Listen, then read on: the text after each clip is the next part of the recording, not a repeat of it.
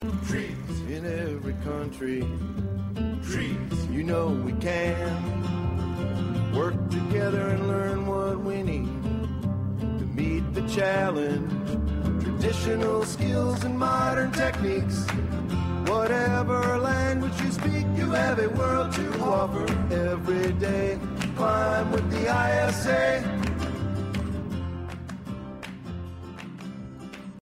Welcome to the ISA's Science of Arboriculture podcast series. This is Dr. Tom Smiley at the Bartlett Tree Research Laboratory with this month's installment of the ISA podcast series. This series is brought to you by the Bartlett Tree Expert Company, caring for America's trees since 1907. This podcast series offers full-length educational talks by the world's top researchers, educators, and practitioners, helping you to keep up to date with developments in the arboricultural industry. Today's talk is by Dr. Greg Moore, a research associate of Burnley College and the University of Melbourne. He is on the board of the Greening Australia and Sustainable Gardening Australia. He is also a trustee of the Trust for Nature. This podcast features Dr. Moore's talk on the value of urban trees during climate change. It was originally presented at the ISA International Conference in Parramatta, Australia in July 2011. Good afternoon, everybody. I'm delighted to be here and to be talking to you. This topic, I think, is really quite significant at the moment because we are at a turning point of where we want things to go. And I want to remind you of where we've come from. Fairly quickly, I must admit. This is a lovely, temperate Australian rainforest. And in less than 100 years, we turned it into this. We overcleared, we've seen the erosion, we've removed the vegetation.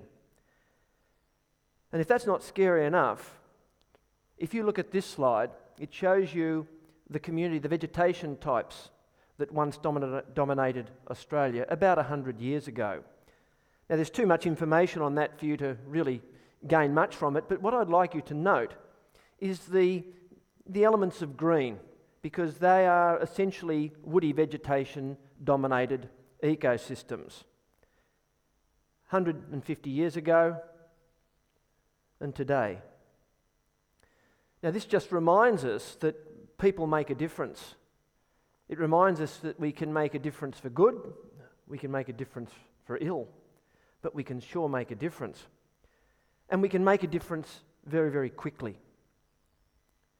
With climate change, incredibly topical debate, probably more topical in Australia now than it was when I conceived this topic.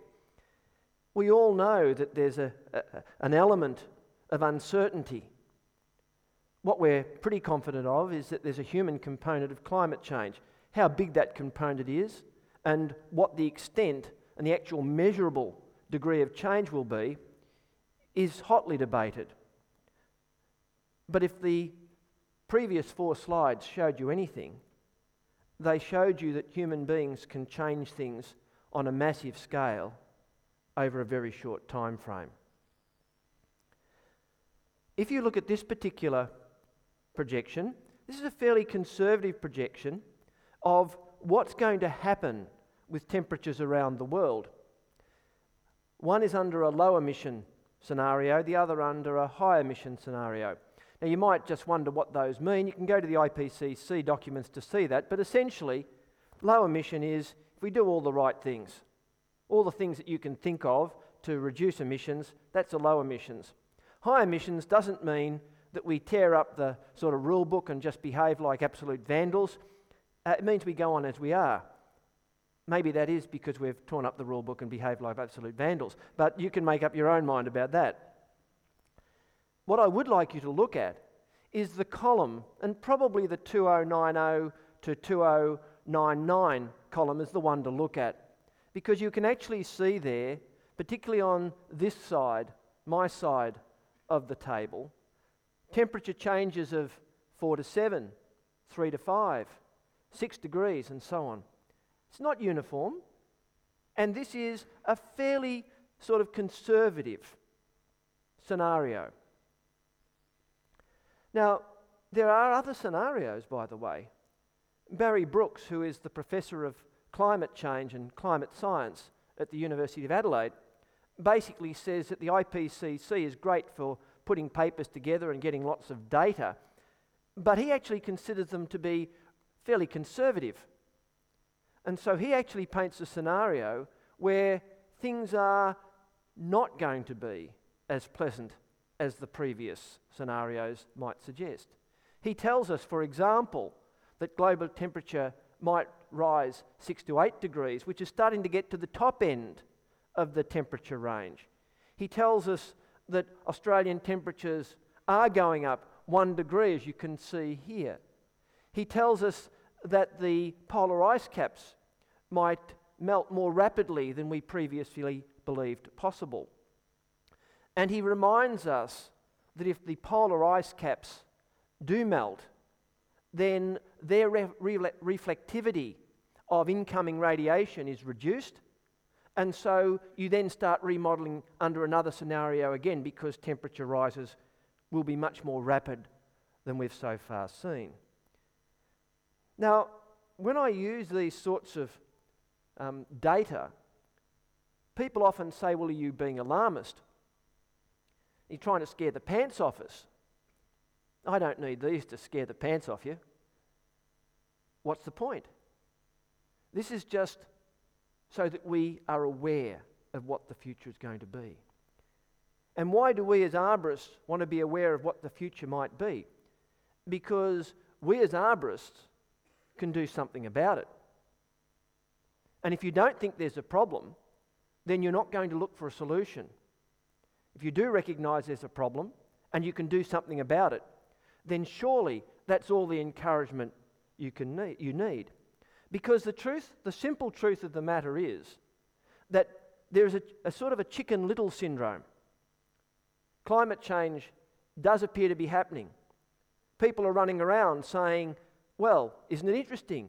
We've had the worst fires, we've had the worst storms, we've had more droughts, we've had more major storm events in the last few years than we've ever had before, all consistent with climate change. And what can we do about it? I've listened to the politicians. Some of you in this room know my opinion of politicians.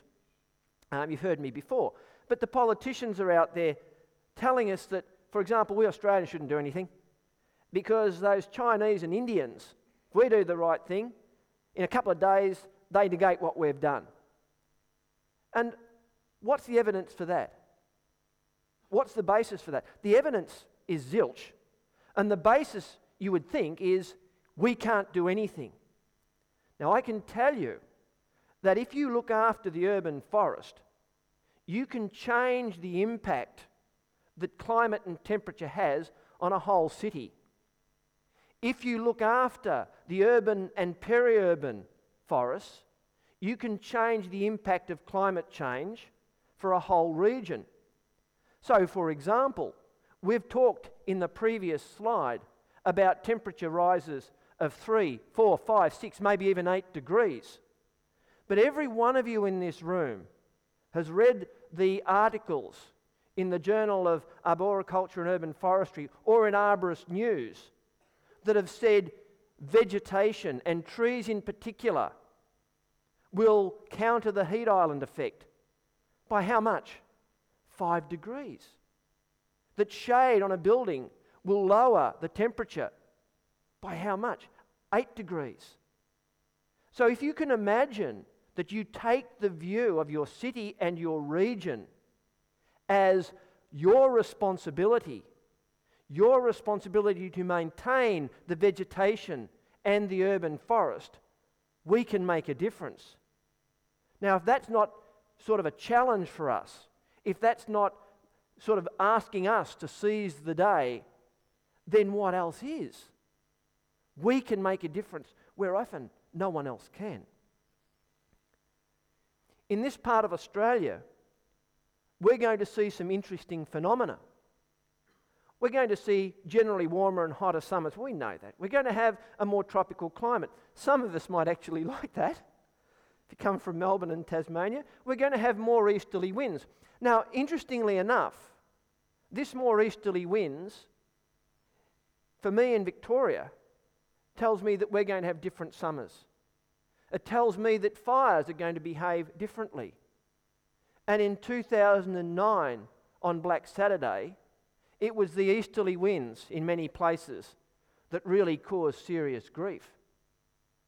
One of my long-term botanical colleagues was so convinced that when the fire would come to his property, it would come from the north and the west. He had all his defences brilliantly done, except that on the east side, the water lines from his water tanks were plastic. And when the fire came from the east, he had no water, and his plan went out the window. How long have we been predicting easterly winds in summer under a climate change scenario? A mere 20 years. So why weren't people ready for it? And essentially, in my own state, up until 2009, the government said, yes, there will be climate change. Yes, we'll have a policy, but nothing changed. And the media was so interested in having an adversarial debate about the matter that they didn't have a view, and neither did most of the citizens. So the warnings of over 2 decades of what might happen didn't reach the ears that they should have reached. There are other warnings here about storm events. Storm events. You know, I find it absolutely wonderful that we can have 5 major storm events in 3 years, events that were described as 1 in 100-year events, 1 in 30-year events, and 1 in 50-year events. Now, you have them all in a couple of years, you begin to think these are indicative of our climate and the state of change. And you would think that from these storm events, you would take the opportunity to learn. What happens if this does become more of the norm? What lessons do we learn? What do we tell our people? How do we change our systems? But we adopted the greatest cop-out of all. We said that they were rare events, they were acts of God, and after all, who can do anything about an act of God? Well, we could have. We could have said that our overhead electricity supply in a whole range of places should have been undergrounded. But we didn't. We replaced an obsolete system with the same obsolete system in the matter of weeks. There are opportunities here for us over and over and over again. There are opportunities for many in this room. I look around. I know there are a number of Victorians here who were dealing with the aftermath of the Black Saturday fires. To the best of my knowledge, the Black Saturday fires in 2009 represented a major change in government and bureaucratic thinking, because arborists, for the first time, had a major role in the cleaning up and mopping up operation. It was arborists who said those trees are unsafe. It was arborists who said those trees will survive. It was arborists who knew that leaving trees in certain places represented beacons of hope for communities who thought things would never get back to normal. It was arborists who said, leave that vegetation, and in the spring, when it greens up and renews, people's hopes will resurrect, and they did. Prior to that, who'd done the mopping up? Any old Tom, Dick and Harry.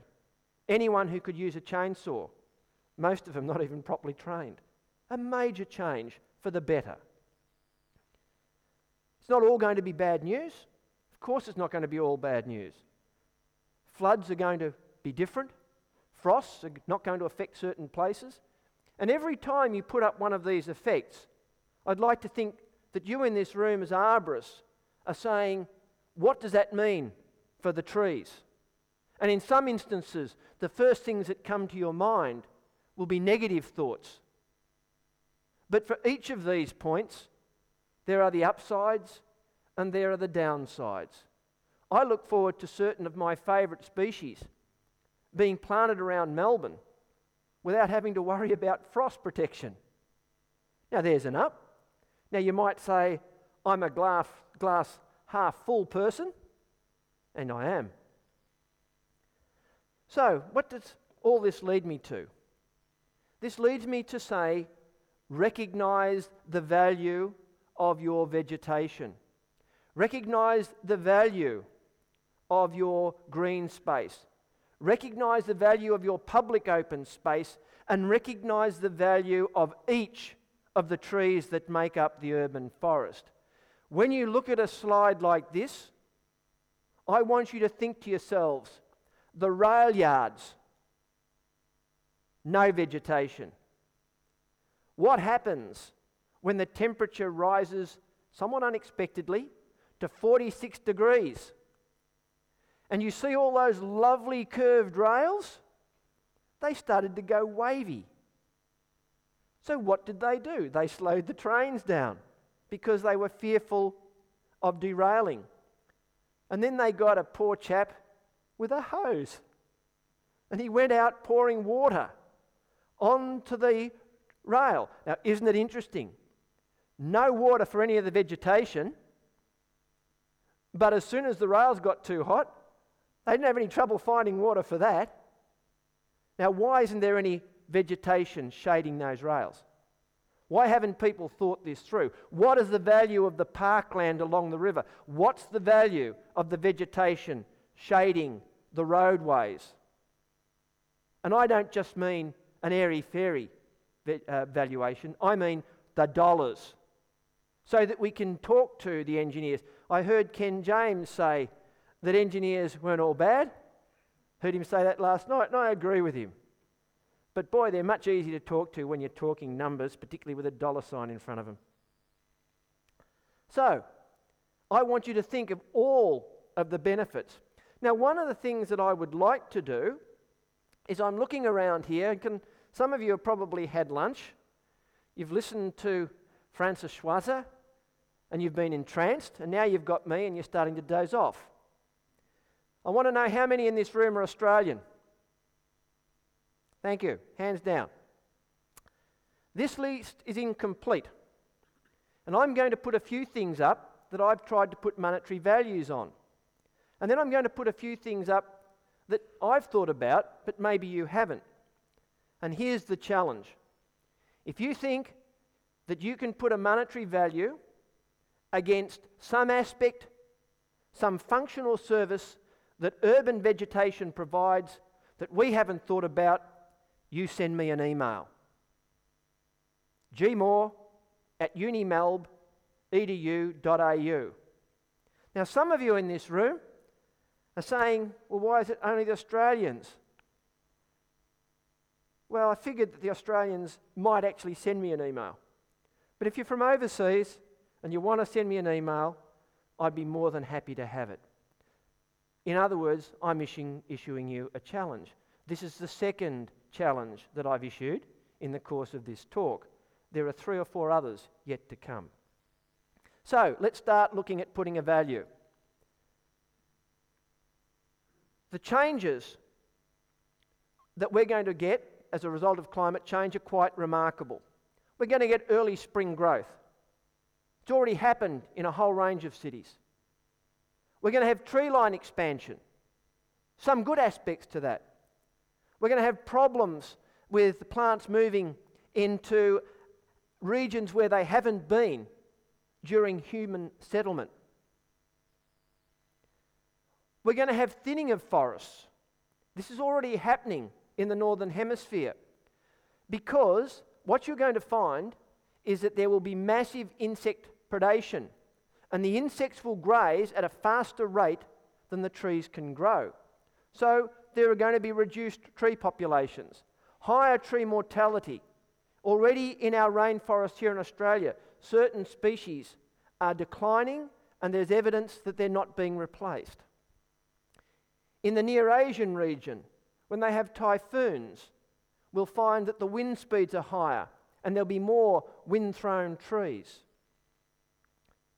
So getting it right in our cities, understanding the role, is going to be really important because there are going to be those who say the cost of the trees is too high. that one fell over. That one causes cracking in pavements. And we've got to be ready to counter and to counterpunch hard with numbers. So here are some numbers for you. And these are numbers in Australian dollars, and for our American friends and from those overseas, at the moment you might as well just do the one-for-one conversion. Okay, it's a nice thing, nice easy numbers to do. And here you can see some savings in terms of water and electricity that are generated by shade in the city of Melbourne from 100,000 mature street trees. Why 100,000? Because in Melbourne there are about 70,000 publicly owned trees in the inner city area, about 30 to 40,000 privately owned trees, population of about 100. In most of the large municipalities that surround the city, the number of trees within the public sphere is somewhere around 60,000 or above. So I've rounded up to 100,000. And you can see the sorts of savings that we're talking about here. 500,000 in a year in electricity alone. 450,000 in water savings. Per tree it comes down to a mere $10. A mere $10 per tree.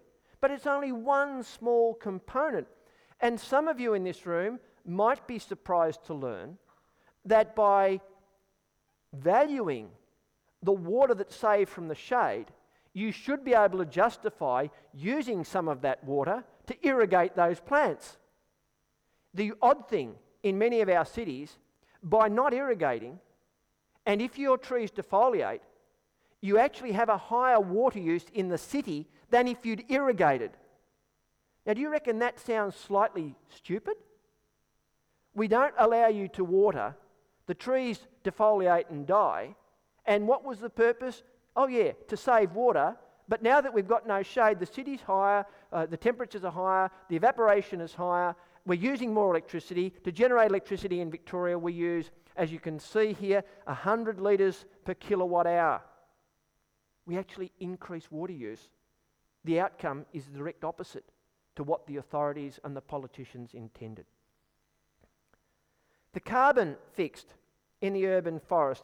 Now, I must say, I hope many of you are aware of the calculators that Greg McPherson has on his USDA website.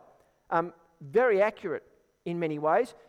If you read those calculators, they tell you that it's not as easy to work out exactly how much carbon there is in a mature tree. This is rough sort of stuff, but you come up at about 10 tonnes of carbon in a tree. When I did this valuation, I wasn't quite sure what the Australian government was going to put on the price of carbon, so I put $20. So it comes up, as you can see here, $1 million worth of carbon in those trees. Already the value has gone up by about a sixth, because they're going to start off at $23, work their way up perhaps to $30. Of course, if you were looking at euros, you'd be looking at 30 euros, which is roughly 1.5 times, or something like $30 Australian. So the value of the carbon on a global market is really quite significant, and again, shouldn't be underestimated. So you can see here for a single tree, about $4 a year. I just thought I'd throw that up. None of us would do that. Bit of line clearing. And I just wanted to remind you that I've still got the overhead distribution of power companies in my sites. Let's go from on every opportunity.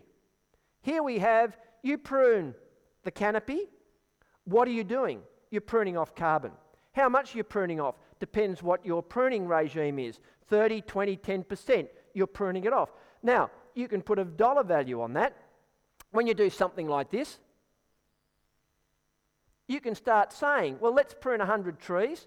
How much carbon do you prune off? Prune off 30%, $3,000. You prune off 20%, $2,000, $1,000. This is all at the $20 a tonne. Now, my point here is this is a two-edged sword. This is a two-edged sword. You can cut the blighters swinging this way and that. If with this data, what do I mean by it?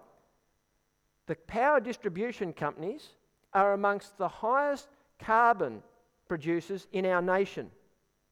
They shouldn't be pruning any trees because they're polluting. They should be undergrounding. They will tell you they can't afford it. Well, that's because they don't value the carbon. They don't work out for 100 trees there's $3,000. They haven't done any of that. And it's going to be very interesting because in Victoria, after the Black Saturday fires, the Royal Commission recommended in certain areas where population densities were high and risks were great enough, services should be undergrounded. The government came out immediately and said, too expensive. So they're having an inquiry, and the results of that inquiry are due in September. Now, my gut feeling is that they will do a brilliant job at costing the installation of an underground electricity system. But will they put the benefits and the savings? What about the reduced pruning costs? What about the excess carbon? Are they going to be put in as compensation? Sure, it's going to cost billions, but it's going to save billions. How many of you heard Jane Tarrant at TreeNet a few years ago say that she did an analysis of the accidents in New South Wales where there were people who drove cars into trees that leapt out at them? And there were a number of fatalities. And the consequence was, because these trees are leaping in front of cars, we should get rid of the trees. So she did an analysis on how many people died by crashing into power poles. And the number that died crashing into power poles far exceeded those crashing into trees. And where was the call for the elimination of power poles that were leaping in front of cars? Can you imagine how much saving there will be? Will those savings be put against undergrounding? I suspect not. So be ready for a fight, because if we lose in Victoria the capacity to underground, every state in this nation will lose that opportunity for at least another 20 years. And we as arborists must not stand for it. Now is the time. There is too much data out there showing the benefits of mature canopies and root systems that can be left intact. You can work out similar budgets for carbon on how much root systems you've removed. But I point out to you that roots have a wonderful value, particularly those which have lignotubers and basal burls. They have a real economic value. And most of the carbon estimates for root systems don't include all of the organic matter, all of the microorganisms, all of the mycorrhizal fungi that are associated with them. There are many of us who believe that when you apply the algorithms for calculating carbon, when you apply them to roots, you are underestimating the amount of carbon fixed by a minimum of 100%, and some would argue by between 3 and 4-fold. These algorithms will change, and when they do change, what will they tell us? They will tell us that trees and vegetation are even more valuable than we've been led to believe thus far. This is about the cost of bitumen. Now, I issued a challenge on this. Here is my estimate of 100,000 trees shading bitumen, prolonging the life by a mere 50% from, as you can see here, from 20 to 30 years. If you read some of the European literature, the shade of the bitumen can double the life or even triple the life of bitumen. I want you to look at these numbers. I want you to tell me where I've got them wrong, because when I say 562 million, everyone goes, oh, that's a joke. Well, I'm telling you, it's not a joke. I want you to show me where I'm wrong. And I'll give you a couple of insights. You only get the value from shade, and I've conceded this in writing, if you've got a continuous canopy. If you've got a mottled effect, a tree here, another tree, then you don't actually have any saving because the road will still break up in between the trees. But if you've got a completely tree-lined avenue, you get the 100% benefit. So don't come back to me and say, oh yes, if it's mottled, you don't get the full value. That's conceded. Also, when I put this up, I had 2 engineers email me. And what did they say? They said that I was blatantly biased. I'm not blatantly biased. Why am I blatantly biased? They said because you'd put up the benefit and you didn't talk about the cracking of the bitumen and damage caused by the roots. Now, I have an answer for them. From 1979 up until 2010, no talk that I ever heard from an engineer talked about the benefits that the shade from the trees might provide. So for 30 years, they told us the costs of all the damage. They never mentioned the benefit once. Okay? So in 20 years from now, I'll start mentioning some of the problems. We're even. Before that, all I can say is bugger 'em. Now, a couple of other things. Have you thought about the value of trees in stopping landslides? There is a wonderful poster out there, did you see it? About the liquefaction of soils during the Christchurch earthquakes. Now, we have landslips, and I've watched vegetation and the effects of vegetation of landslips when the soil is similarly in liquid form. But here, I want you to realise that after the Black Saturday fires, in several sites, the trees were removed and the roots were ground out with a stump grinder. They could then no longer build because the insurance company said, these sites are now unstable and you cannot reconstruct your dwelling. They've got a block of land, their house has been burnt down, and now they're being told they can't rebuild because they've chopped all the trees down. That's pretty devastating news. But there's an upside. And the upside is, if you want to build on that block, you can use a piling system, an engineering design, brilliantly done, piling system that will consolidate the site. It'll cost you between 40 and 60, I've rounded it to 50,000. Or you can wait, and if you're lucky, 10 years, trees will be big enough, consolidate the site. You lose the value of your block for 10 years. So you can work out quite simply that on very steep slopes, trees provide, if you use the piling example, $1,000 per tree on average of value in consolidating that site. If you use the value over a 50-year period, the value of the tree is about $200. Now, when some of you are out there dealing with people on steep blocks who don't like a few leaves in their gutters and want the tree removed, you nail them to the wall.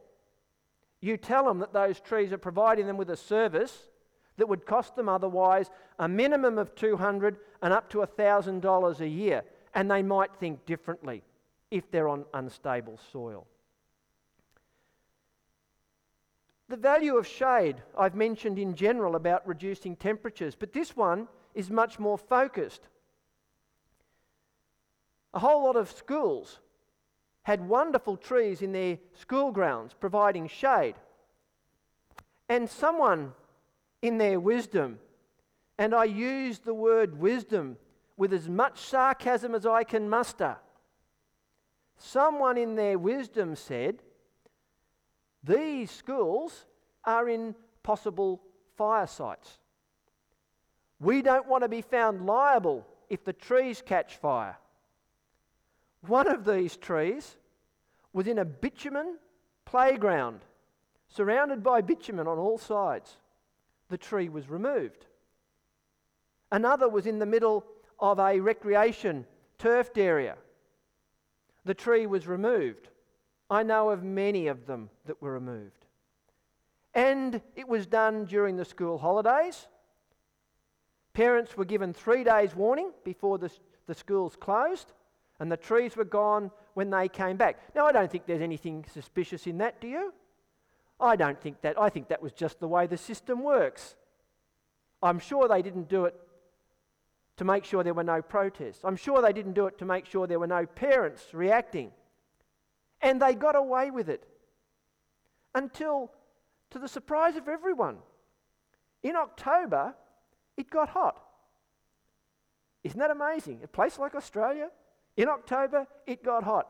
And there was no shade. No problem. We'll get some shade sails. So they had to buy shade sails.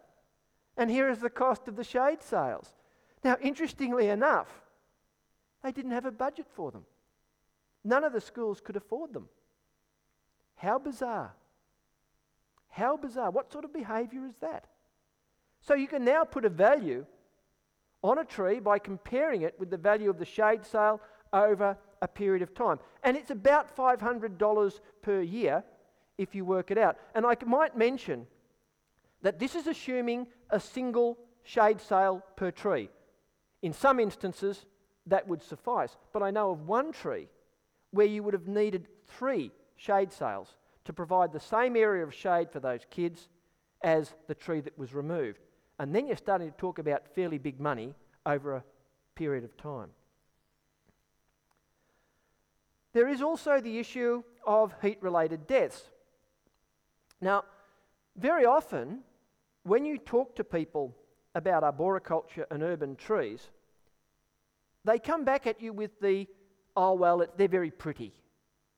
They're sort of optional extras that you have as decoration in your city. Well, no, they're not. They are fundamental to the livability and the sustainability of our cities. They are not just decorative. They function and they serve. And as a consequence, as you've seen, they have real economic value. And perhaps this is being shown brilliantly in work by Nigel Tapper and a number of others that talk about excess deaths. Now, is there anyone in this room not aware of the concept of excess deaths? Just put up your hand.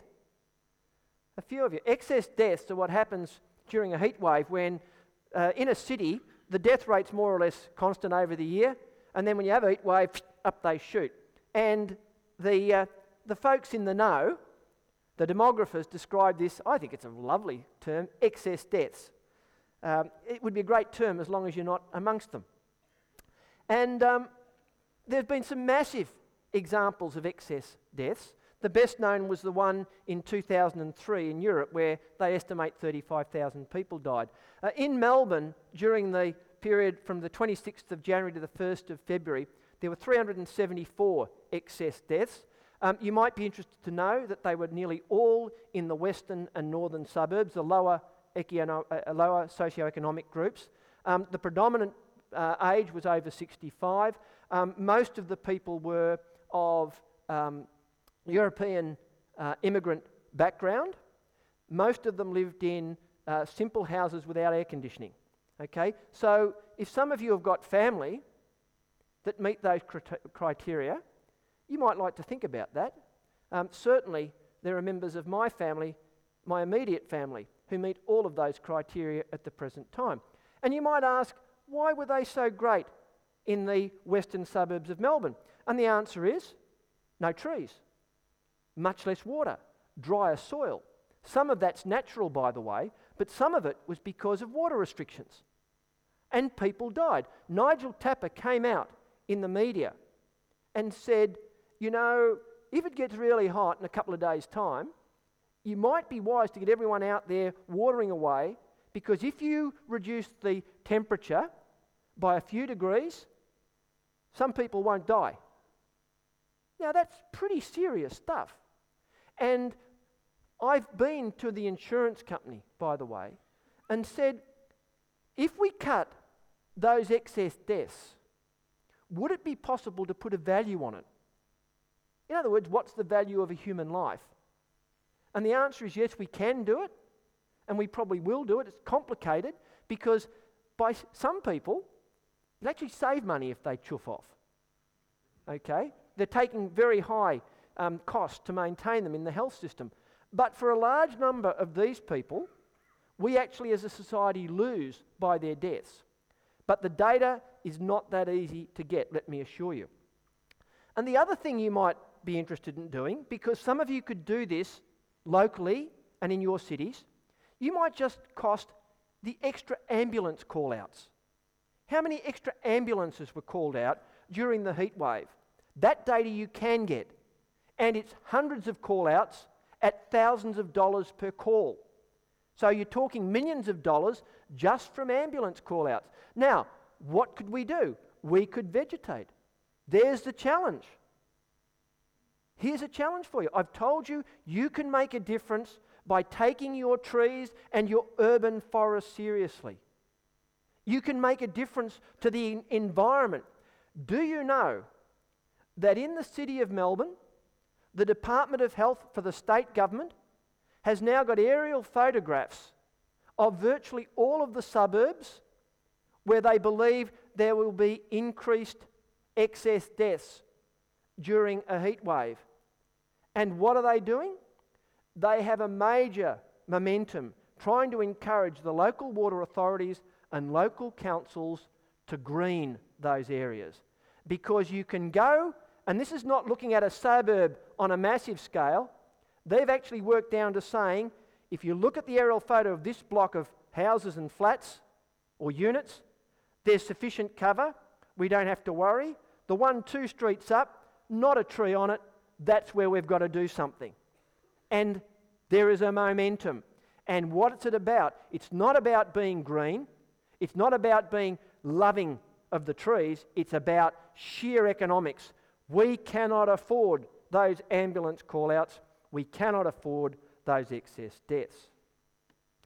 Now, I wanted to get to the point before the great Hook comes and hauls me off this stage of talking about a few things where no one's done any numbers. But I want to discuss these with you and challenge you to come up with some examples like this. So, for example, what is the value of trees planted along waterways? Now, you all know that this is, again, an interesting situation. You plant the trees, they slow the water. If they slow the water, they spread the flood. That's straight out simple physics. Agreed? If you slow the water and you spread the flood, you could cause damage to areas that have never been flooded. But in lots of places, you can slow the water, spread the flood in areas where there's not going to be any great problem, and you can reduce the amount of erosion. You can reduce the erosion enormously. Now, along Taylor's Creek, they planted a whole range of vegetation in the mid-80s. The waters have slowed.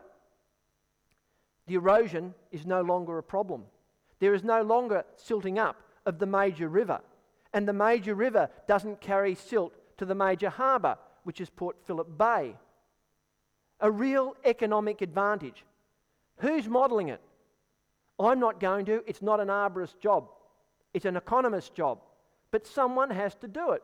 And furthermore, let me remind you that as you spread the river, the litter that's being carried down goes to the edges where it can be picked up before it enters major waterways simply and efficiently. That one can be costed very simply, and yet people aren't doing it. So here's a challenge. Those trees are providing a real service that has significant economic value at two levels: saving soil, saving pollution. But here's an unexpected bonus. It makes litter trapping so much easier. This one I love. Are you aware of the scheme in Britain where they're planting trees along roadsides close to the roads to slow the traffic?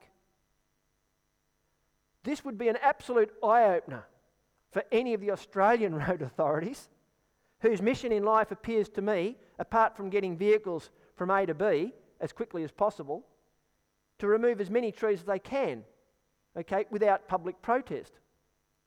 Some of their management is appalling. Have a look at this scheme. There's lots of data on the website, and what they're doing is they're using the concept of lazy diagonals, which is an optical illusion created by the trees, to slow you down. And they find that most people automatically take their foot off the accelerator. This will save lives. It's about time there was some sort of Australian equivalent.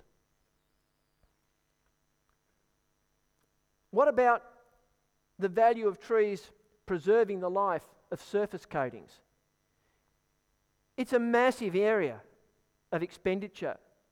Paint, the life of paint can be doubled and sometimes more. Everybody knows that if you can stop the intense summer sun getting into your interior, you can prolong the life of your house furnishings.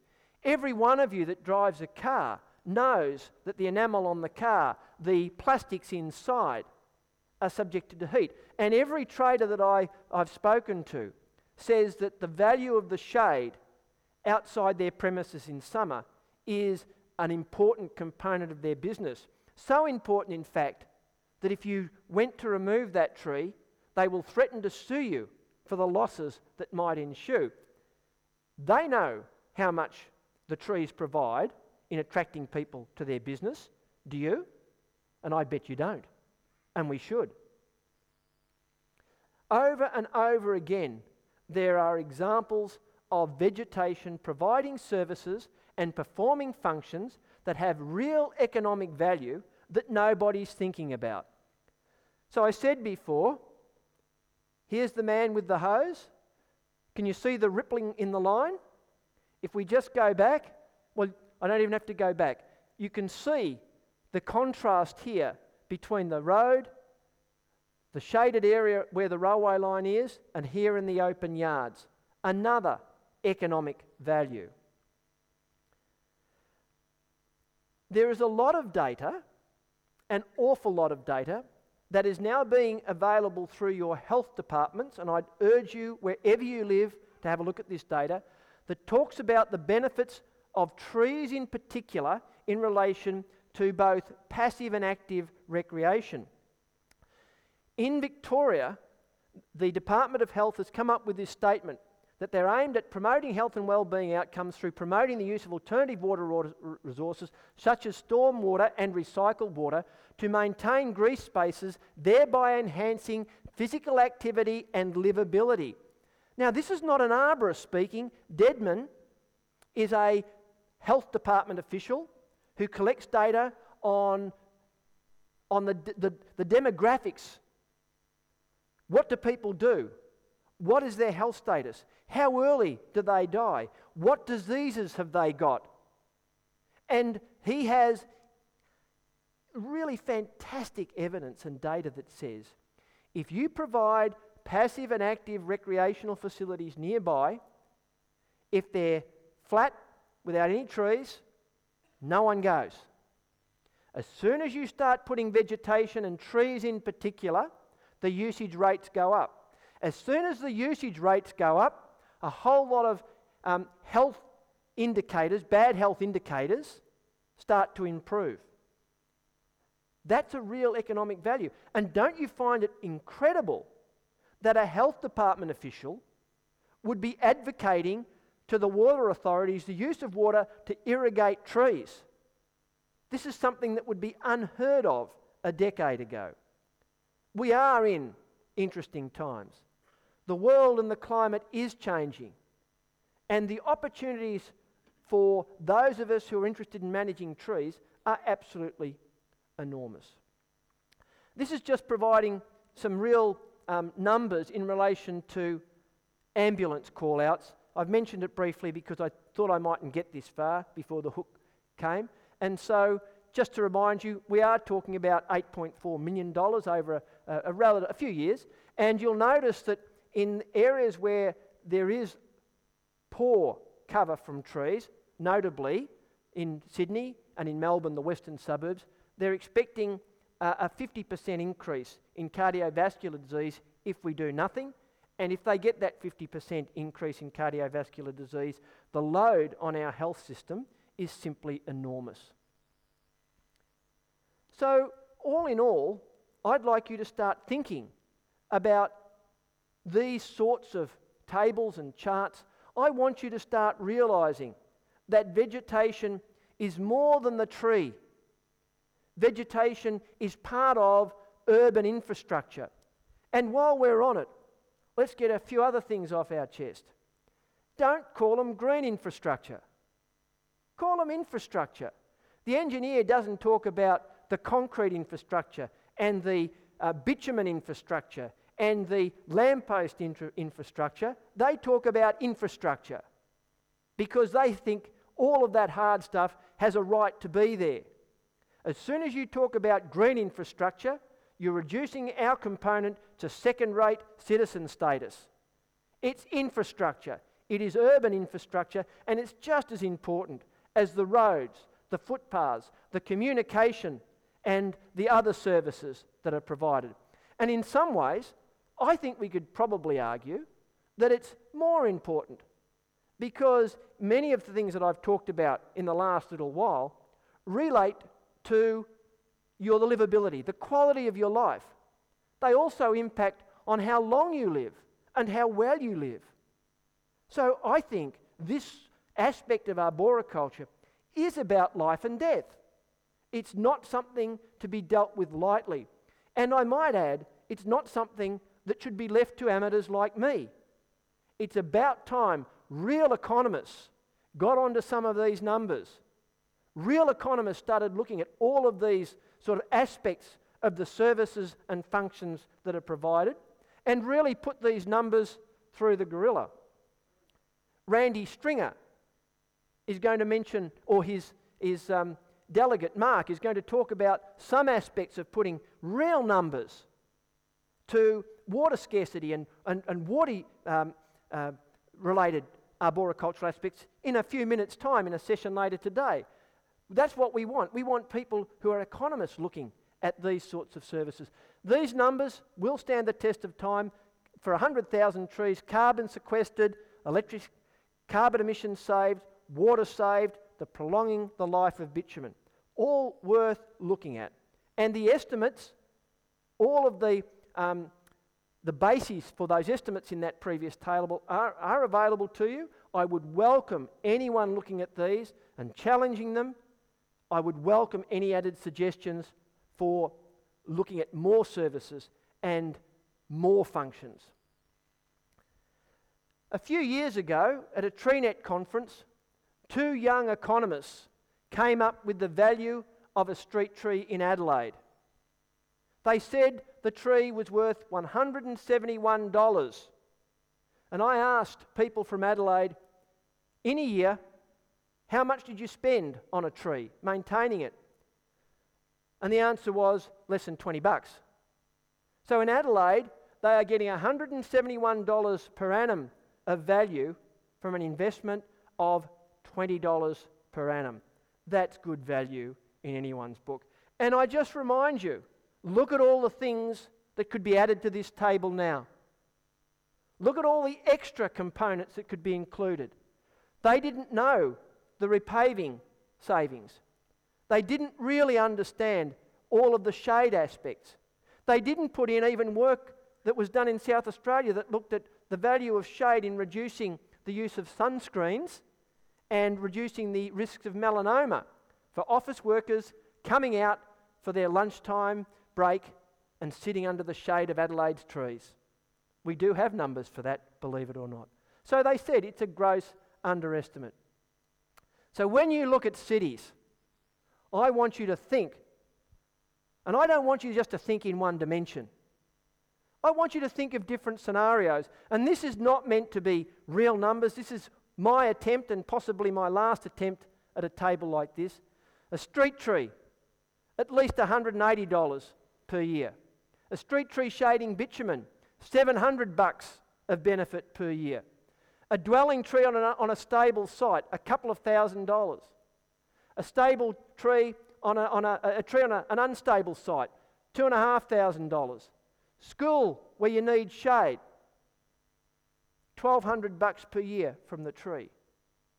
I want you to think of the trees that do share their characteristics so that you can come out with the value for your urban forest. But I also want you to start thinking about the trees that are in unique positions and providing different services and different benefits that we mightn't have thought about. And so I want to close leaving this table on the screen. And I want to challenge you. I know I haven't thought of everything. I know there are many other services that you know about. If they haven't appeared in the literature, you have a moral and professional duty to let people know of those services and those functions. So at the end of the day, we can come up with a real value of each of our specimen trees and the real value of our urban forest as our climates change. Thank you for your attention. This concludes Dr. Greg Moore's talk on the value of urban trees during climate change. If you would like to learn more about urban forest sustainability, you can find additional materials at the ISA web stores, including books on planning the urban forest, ecology, economy, and community development, and urban tree health, a practical and precise estimation method. If you have recommendations for topics to cover in future podcasts in this series, please feel free to contact the ISA at elearning@isa-arbor.com. Thank you for listening to this episode, which was brought to you by the Bartlett Tree Expert Company, caring for America's trees since 1907. This is Tom Smiley at the Bartlett Tree Research Laboratory, reminding you to subscribe to this podcast series and join us next time for another episode of Science of Arboriculture. Trees in every country. Trees, you know we can work together and learn what we need to meet the challenge. Traditional skills and modern techniques. Whatever language you speak, you have a world to offer every day. Climb with the ISA.